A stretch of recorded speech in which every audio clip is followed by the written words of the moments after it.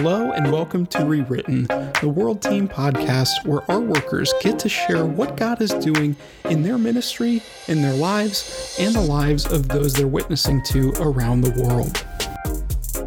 In this episode, you'll get to hear from several World Team missionaries about Bible passages, stories, and lessons that God has taught them in their ministry journey.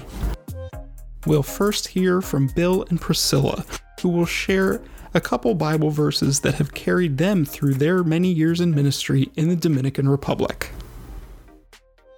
It's Philippians 1:6. For I am convinced of this very thing, that he who began a good work in you will perfect it to the day of Christ Jesus. And I have seen that take place over again in my life. The things that I've begun, God has been faithful. And he's the one that does all the perfecting. I don't have to worry about that. I just have to be faithful.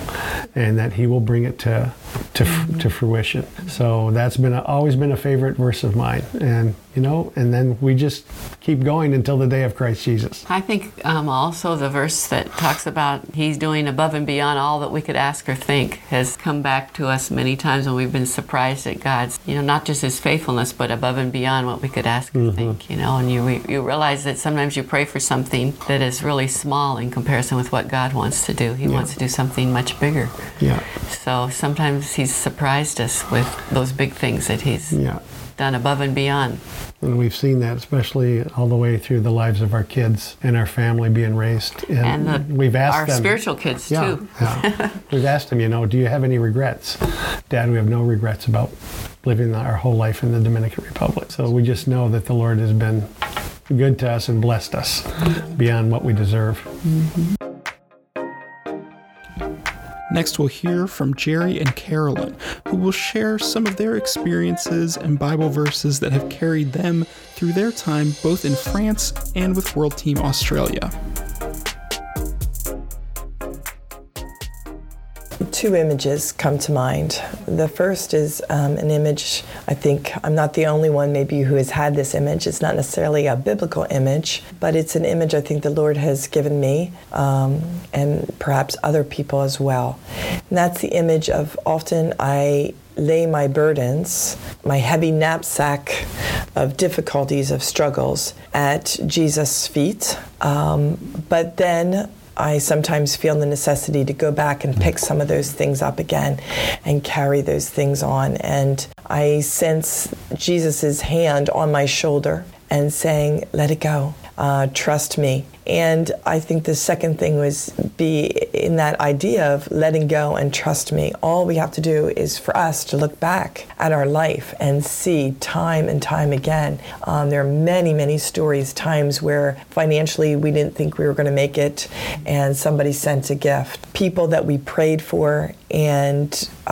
we ministered to and it didn't seem as if they were following the Lord, and they show up on our doorstep and God has done a miracle in their life. And we're not necessarily part of that miracle. It's outside of us. It's God working in them. It's us being faithful, but God working in them.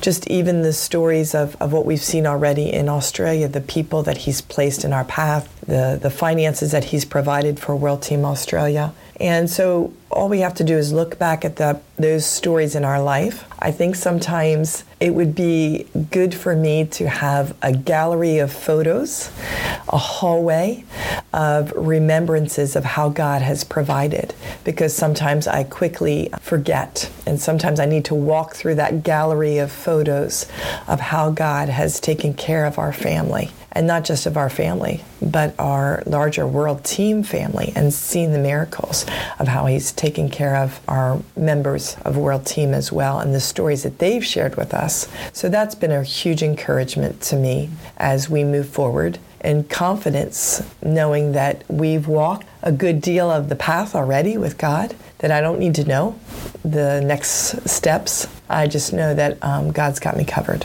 A few days ago, I was reading this story where Jesus is in front of a crowd, and he says, if you want to be my disciple, you need to take up your cross and follow me. And I was struck because he's talking to a crowd of people who probably wanted to be his disciples, and he's giving them the criteria. And out of the blue, I think for them, this idea of a cross, the idea of picking up an instrument of torture and execution to follow him. And I began to think, what does that mean? And it struck me that the man who has to pick up his cross and walk towards his place of execution doesn't have any projects anymore.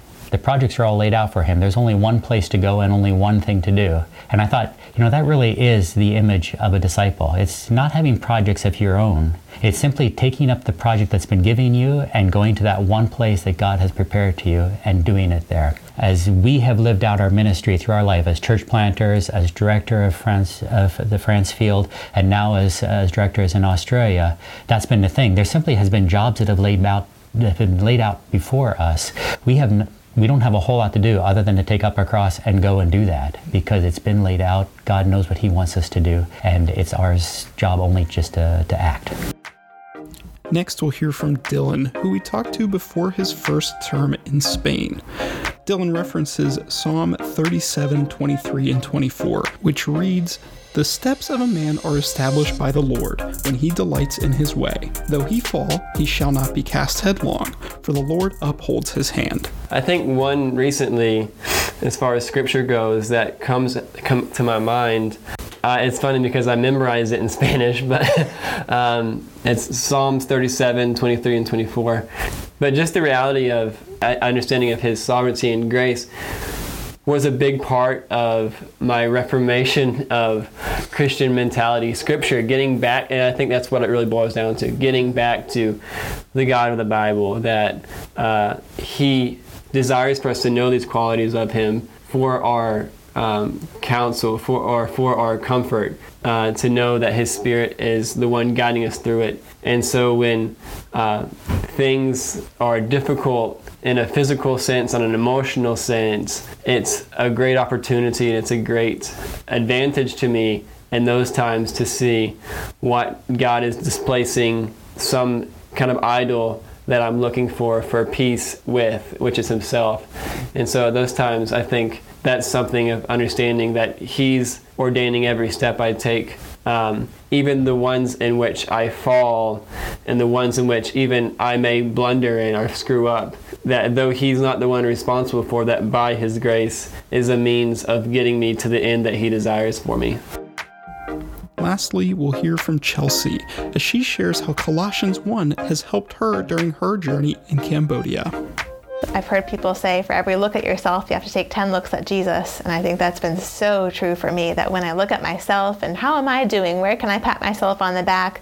Where am I not measuring up? It's just this quick downward spiral that I probably feel more quickly overseas than I feel in the U.S. But when I come back to who is Jesus? What is Jesus doing in my life? What does the Bible promise about Jesus and about my relationship with God? It just refreshes me and grounds me again. So one passage that I've really appreciated the past year is Colossians 1, where it talks about the supremacy of the Son of God. So it says, "The Son is the image of the invisible God, the firstborn over all creation. In him all things were created. He is before all things, and in him all things hold together."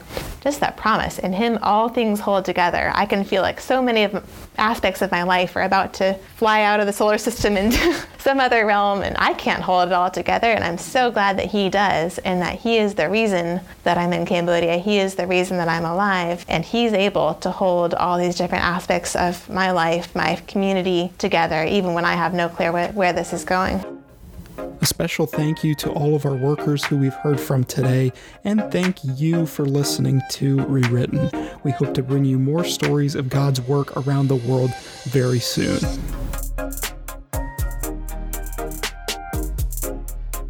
For more information on World Team and its ministries, visit us.worldteam.org.